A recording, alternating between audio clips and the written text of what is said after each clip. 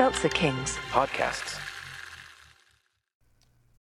When you need mealtime inspiration, it's worth shopping Kroger, where you'll find over 30,000 mouth-watering choices that excite your inner foodie. And no matter what tasty choice you make, you'll enjoy our everyday low prices, plus extra ways to save, like digital coupons worth over $600 each week. You can also save up to $1 off per gallon at the pump with fuel points. More savings and more inspiring flavors make shopping Kroger worth it every time. Kroger, fresh for everyone. Fuel restrictions apply.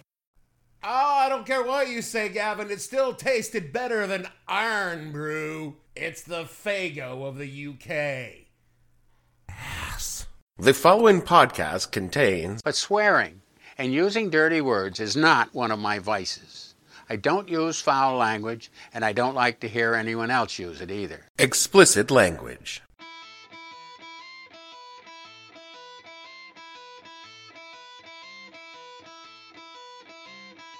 Hello and welcome to the podcast that asks a simple question.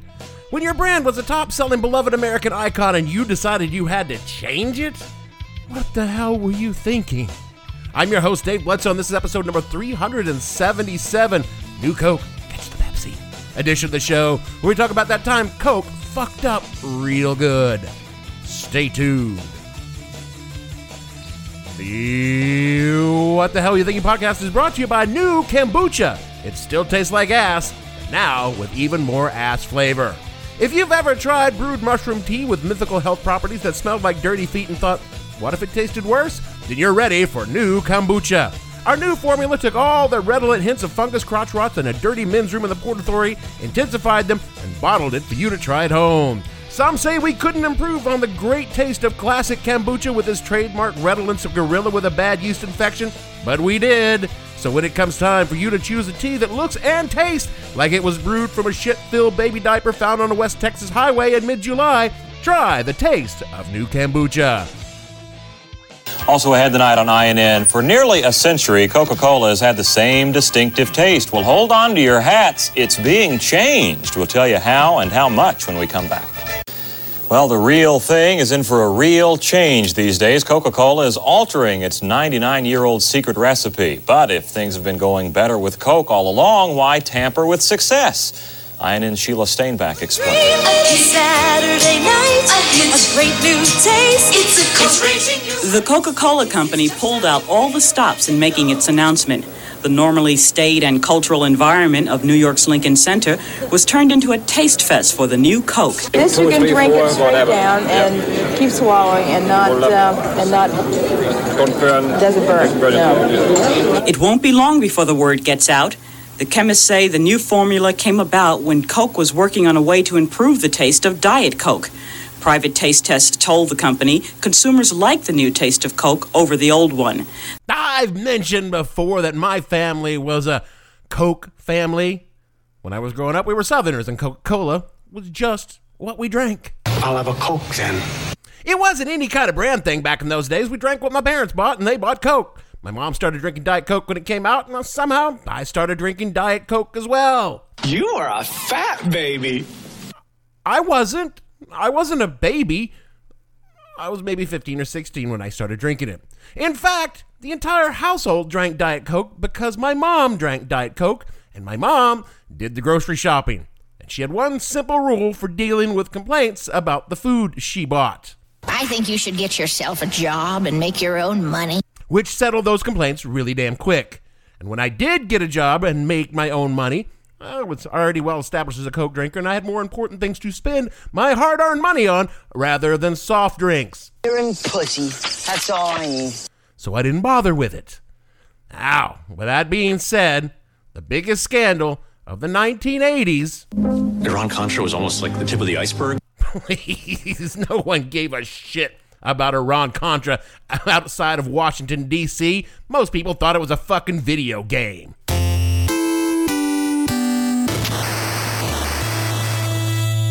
I am, of course, speaking of when all of American culture had everything it believed in and thought it understood and trusted ripped out from underneath them without warning. In front of thousands of fans in Bristol, Connecticut, the unthinkable happened. Their pre-recorded vocal track got stuck. wanted to die. Again, no, I'm referring to a scandal so massive that never again would American children be able to sleep soundly with the awful knowledge of it in their heads. He was on the tour and somebody threw a bat onto the stage. What he perceived to be one of these plastic bats that you get in toy shops. And Ozzy bent down, picked it up, and bit its head off. It turned out that it wasn't a plastic bat, it was a real one. Oh, God. I mean, I did have nightmares about that, but again, not what I'm talking about. I'm talking about the scandal that changed everything. I have sinned against you, my Lord. Please, that changed nothing. Everybody knew, though, but their televangelists were balls deep in hookers. I'm talking about, of course, is New Coke. A little warning next time. Sorry, I should have put a trigger warning right at the top of the show so people could be ready for this kind of difficult content. But since we're here, I'm just going to press on. In 1985, the Coca-Cola Corporation, or the Coca-Cola Company, which is actually what it was called then, decided to change the taste of Coca-Cola, and the world was never the same afterwards. Me, I blame Ronald Reagan. Of course you do. This is the story of what really happened with New Coke, and it is much, much dumber than you think. The beverage that came to be called Coca-Cola has a long and colorful history, beginning with its creator, John Stith Pemberton of Atlanta, Georgia. Now, Coke likes to tell you how John was a doctor and a pharmacist, but you know what they tend to leave out? That Johnny was a lieutenant colonel in the Confederate Army. Treasonous cunts. And that a good Union man skewered his traitor ass right through the chest with a saber at the Battle of Columbus in the last days of the Civil War. Now, John lived, but he'd become addicted to morphine. Wasn't much more than a fucking junkie. And he spent the rest of his life fighting that addiction to morphine by becoming addicted to cocaine. Would that work? Absolutely. Oh, yeah, it did, because now he was addicted to both morphine and cocaine. After some experimentation in 1886, John created a medicine, which he called Pemberton's French Wine Coca, which was a mix of booze and, you guessed it, cocaine. Okay, this guy knows how to party. Dr. John marketed his Coke Fuel Fun mix as a treatment for all sorts of disorders, including drug addiction, which I guess, fine, go ahead. Depression, it's very hard to be depressed when you're coked up. Alcoholism, it had booze in it.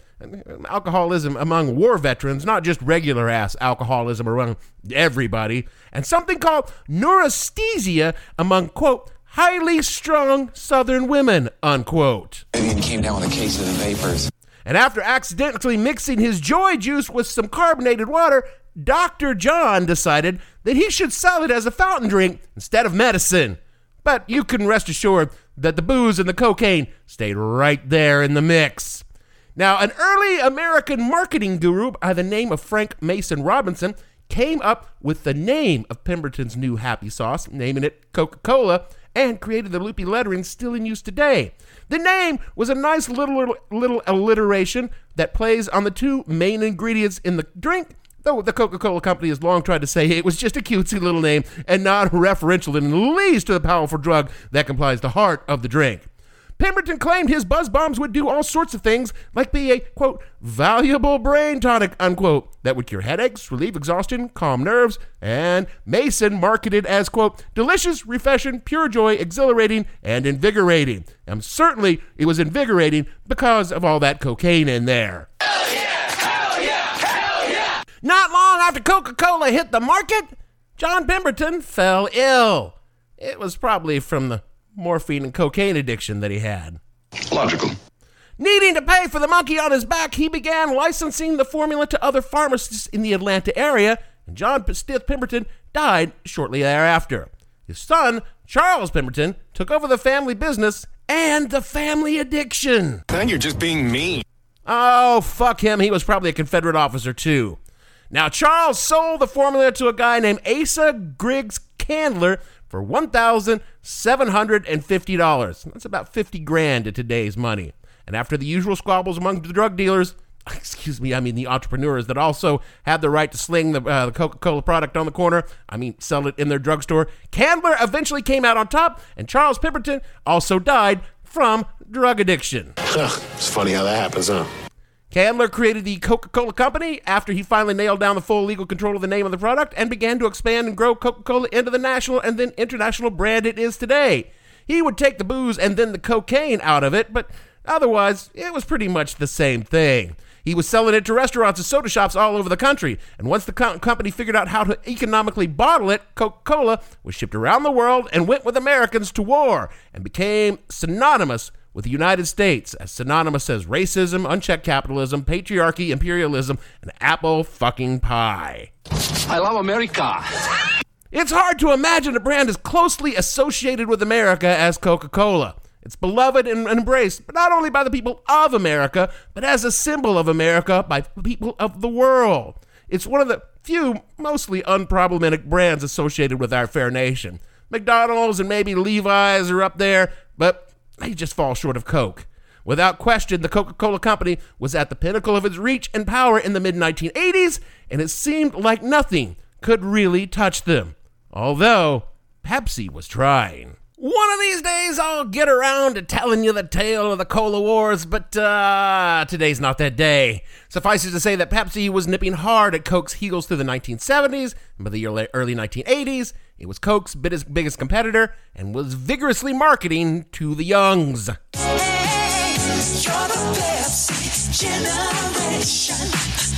Cause I'm down and taste the thrill of the day. And feel the Pepsi way. And the suits at Coca-Cola were looking at Pepsi and seeing what they thought was a shift to the Pepsi in the kids of the 1980s. Now look, I was very much of that new generation that was supposed to be making that choice, and I got zero recollection of my friends and I having any kind of discussions, much less disagreements, over the choice between Coke and Pepsi. In fact, if someone brought it up, I suspect we'd just consider them... What a dweeb. And it certainly wasn't as important as things like... Tastes great. Less filling. But then I didn't have access to the millions of dollars in marketing data that Coke executives paid for that made them think that was the case. According to an article written by Jamie Logie on bettermarketing.pub, things were actually looking grim for Coke. Quote, Coke, however, had market share trouble for years. This goes back as far as the Second World War, when Coke only had 60% of the market share. By 1983, it had dropped to a shocking 24%, and this was where part of our story starts. Pepsi was getting really aggressive in its advertising and taking an enormous chunk out of the market. They were actually outselling Coke in supermarkets. It was only with vending machines and fountain sales in fast food restaurants that Coke was still staying competitive. People wanted more diet and non-cola soft drinks. Diet Coke had launched in 1982, and this was great, but they needed better control of the full cola market. They worked on a new formula in the early 1980s and called it Project Kansas. Not related to the epic band of the same name. Just wanted to point out that was in the original article, not my editorializing. The focus was on creating a new, sweeter version of Coke, and it seemed to be working. In taste tests with original Coke and Pepsi, this newer version of Coke seemed to work with most testers. Testers said they would buy this if it was a Coca-Cola product. There was a smaller percentage saying that they hated it and were very angry at the change. They even said this might make them stop drinking Coke altogether. Unquote. It was Coca-Cola CEO Roberto Goizueta who made the final decision. With the 100th anniversary of Coca-Cola coming up and sales down, Goizueta decided it was time to shake shit up by completely replacing Coca-Cola with the new formula.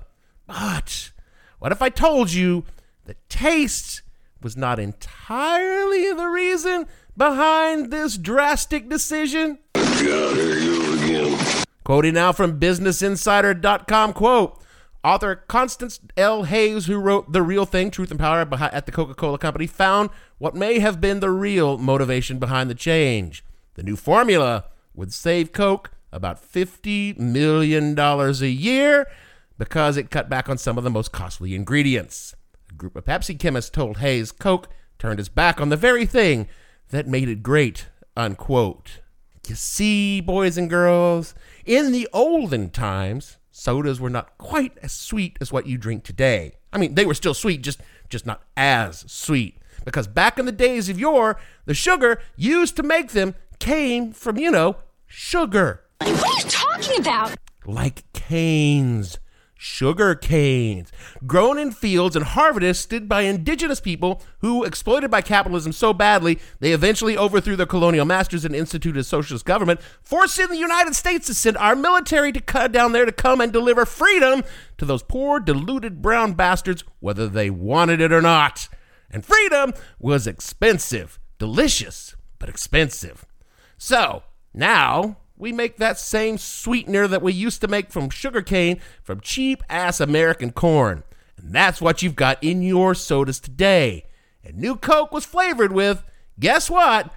Corn syrup. Cheaper, easy to produce, costing less to make your sugar bombs, but you can still sell it at the same price from the more that you were with the more expensive cane sugar.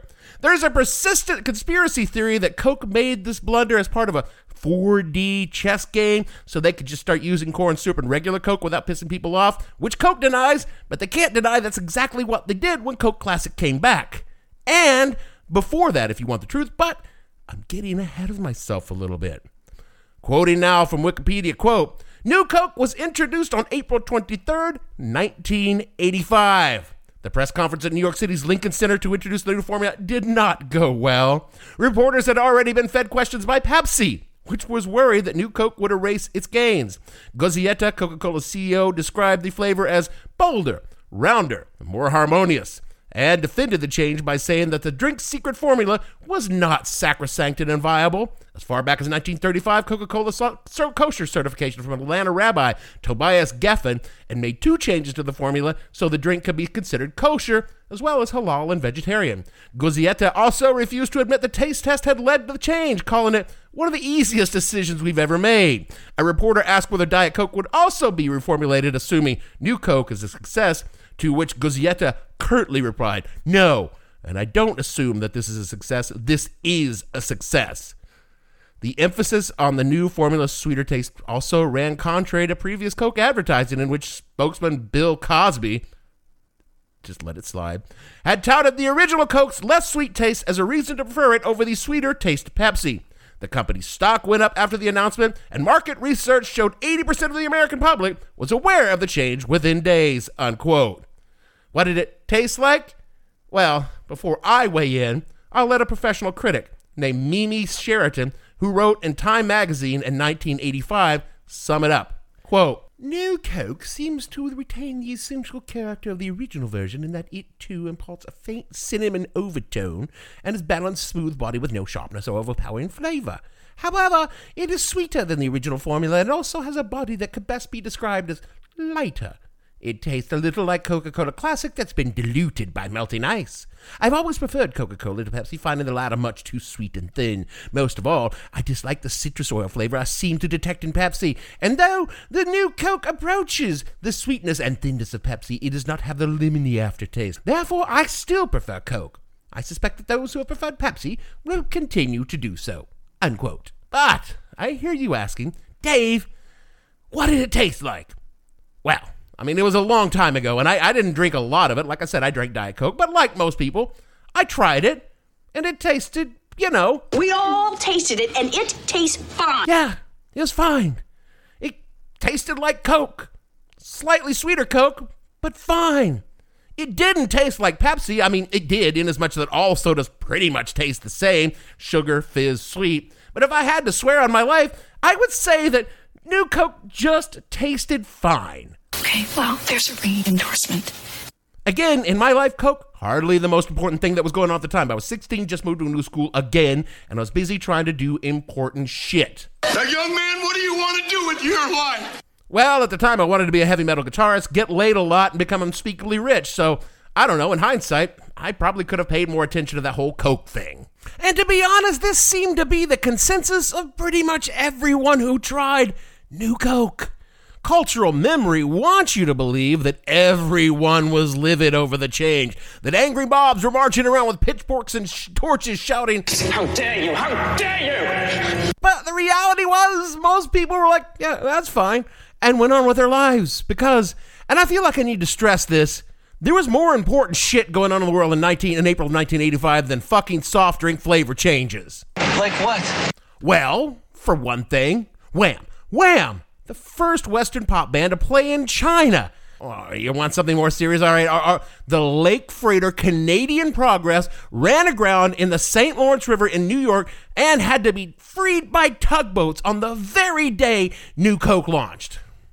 Okay, fine. April 1985 was actually a pretty quiet month, all the things considered. But again, we're talking about a soft drink. So, what happened to turn this story into the story that you know now? Quoting from a Mother Jones article in 2019, quote, "For the first few weeks, things were going well. New Coke won newspaper taste test in Rochester, New York, and in Anniston, Alabama. Baseball fans in San Francisco liked it. Sales were up in Miami and Detroit. The London Observer's panel of children preferred the new stuff to the old stuff, too. The company's weekly telephone surveys of 900 consumers consistently indicated high favorability. Even people who preferred the old soda seemed okay with the switch. New Coke was good. At worst, New Coke was fine. Change," a triumphant Coke executive declared, "is something the American people can identify with." A beverage's broad popularity, though, is not a very interesting story. Dissent makes a good story.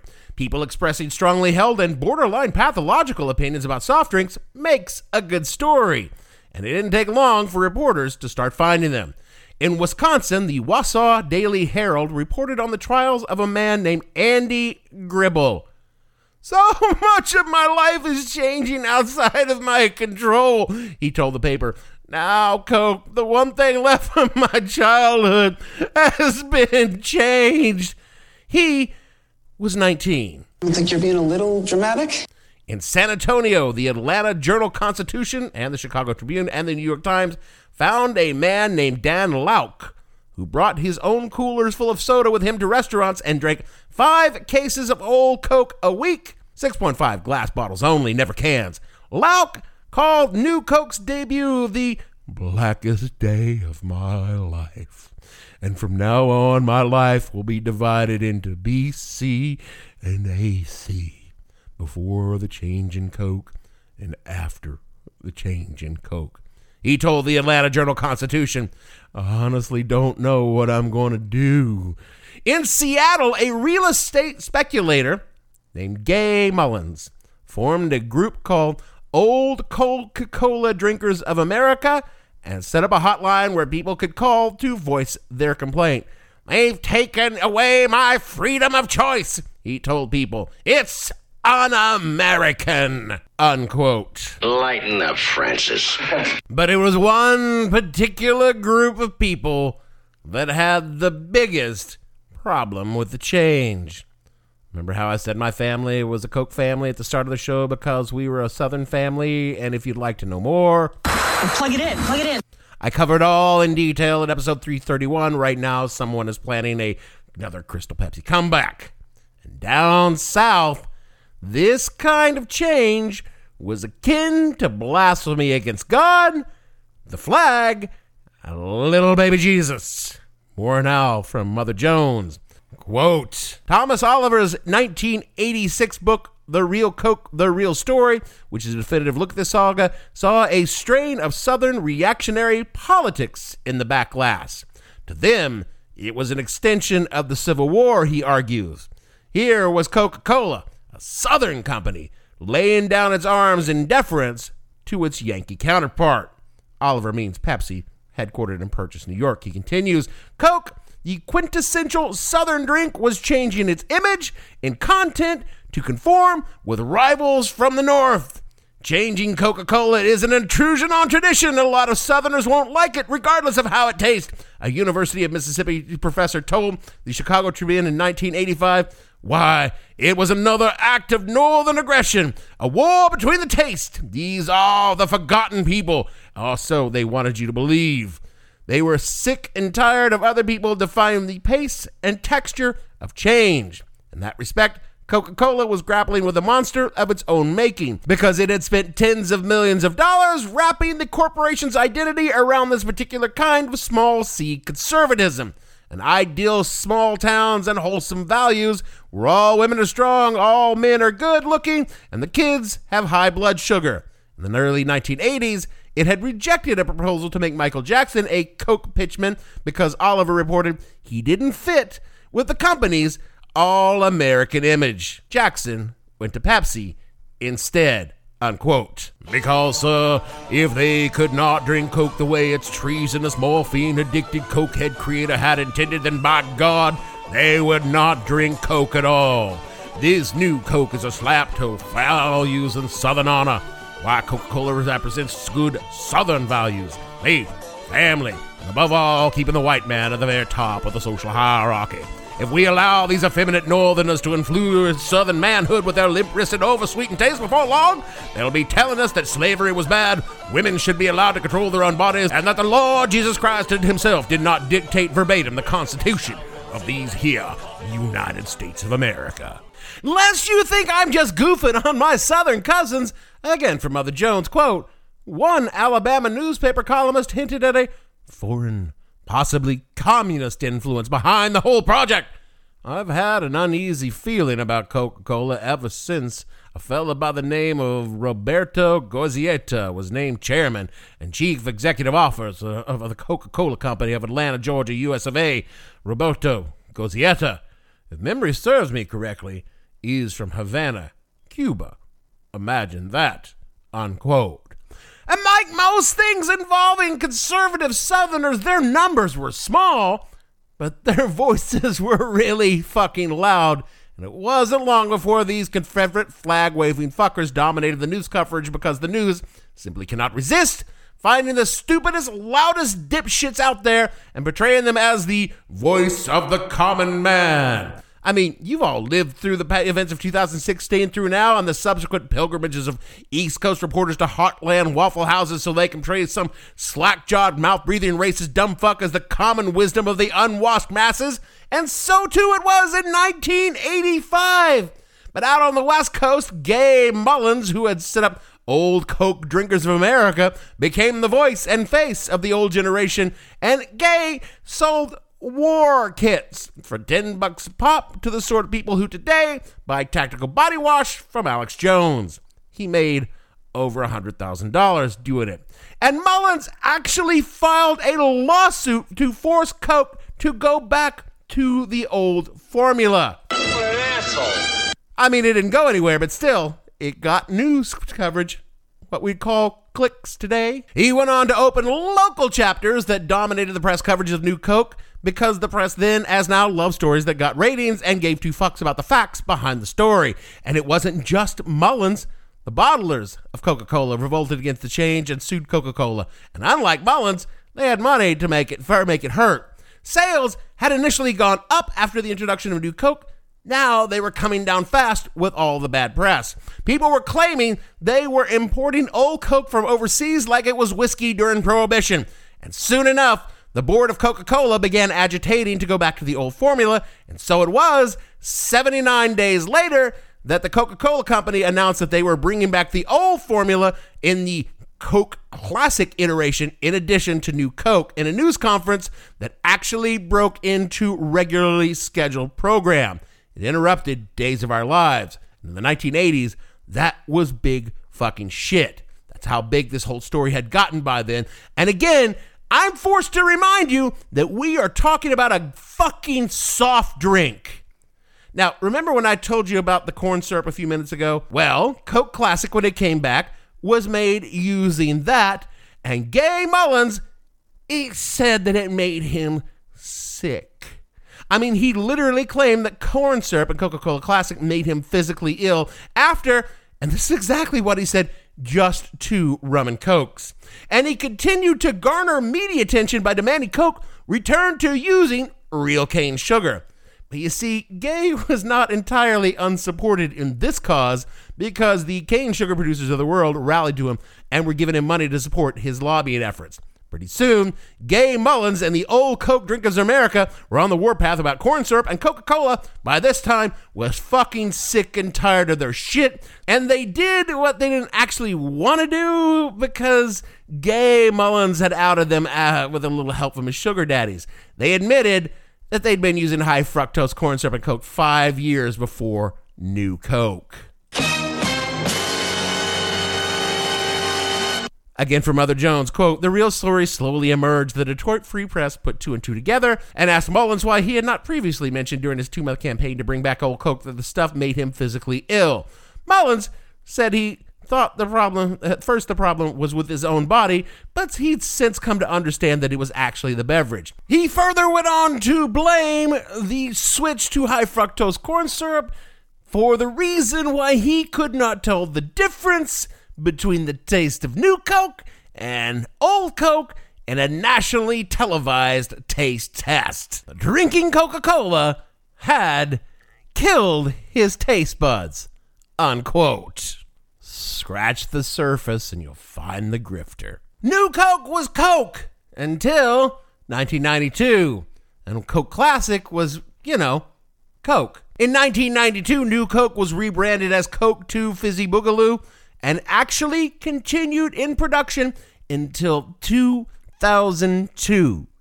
Yeah, you could get a new Coke at Ground Zero on 9/11. Do any of you remember New Coke being around in 2002? I don't. I honestly thought it was gone after the early 90s, and the Classic Coke moniker on Coke Classic continued until 2009.